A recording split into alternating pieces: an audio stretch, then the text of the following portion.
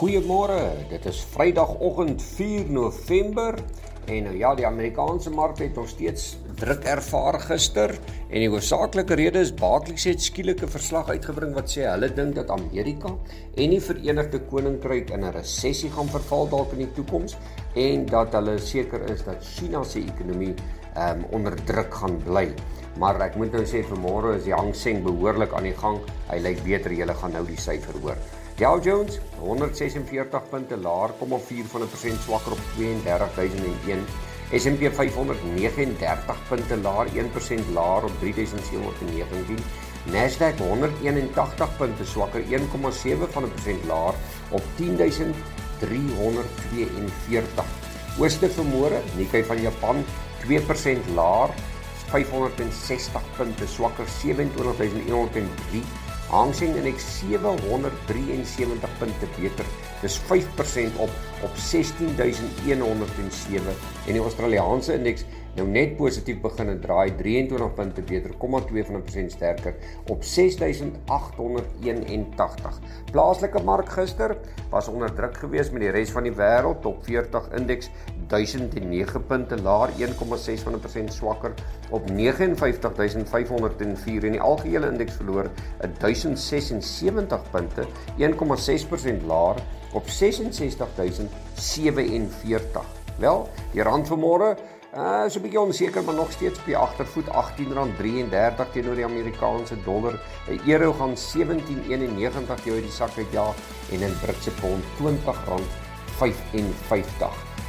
Bitcoin vanmôre 20.321, dis so $74 beter as die dag voor van gister. Ekskuus, my kop gaan na iets anders toe. Die goudprys vanmôre 1641, $10 beter. Silwer 19.63, baie naby aan hy 20 vlak. Platinum $2 sterker, 926 en die palladiumprys $13 beter, 1812. Brent olie vanmôre 95.44. Dit lyk amper asof hy gepleister is rondom daai 95 vlakke wat ons sien. Wel vir die boere gister, eintlik 'n gemengde sessie. Koring het so 'n bietjie teruggekom en dan soja ook, maar geelmielie R51 beter, 5264. Witmielie R78 beter, 5419. Koring R65 laer op 7354. Sonneblom net R2 beter op 12185 en die sojaprys R86 laer op 11110. Maar nou wil ek sê dat soja het een enorme loopie al agter die plat. Wel, vir die ander nuus, Turkye se inflasie staan op 85% en dan is ons baie keer bekommerd oor ons inflasie. Die ekonomie van Rusland sak steeds terug.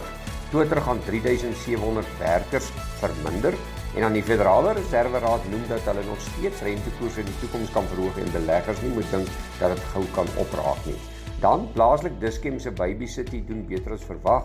Kusile se kragstasie gaan verlanger uitwerking wees as verwag as gevolg van onderhoud en nou onlangs weer 'n ongeluk.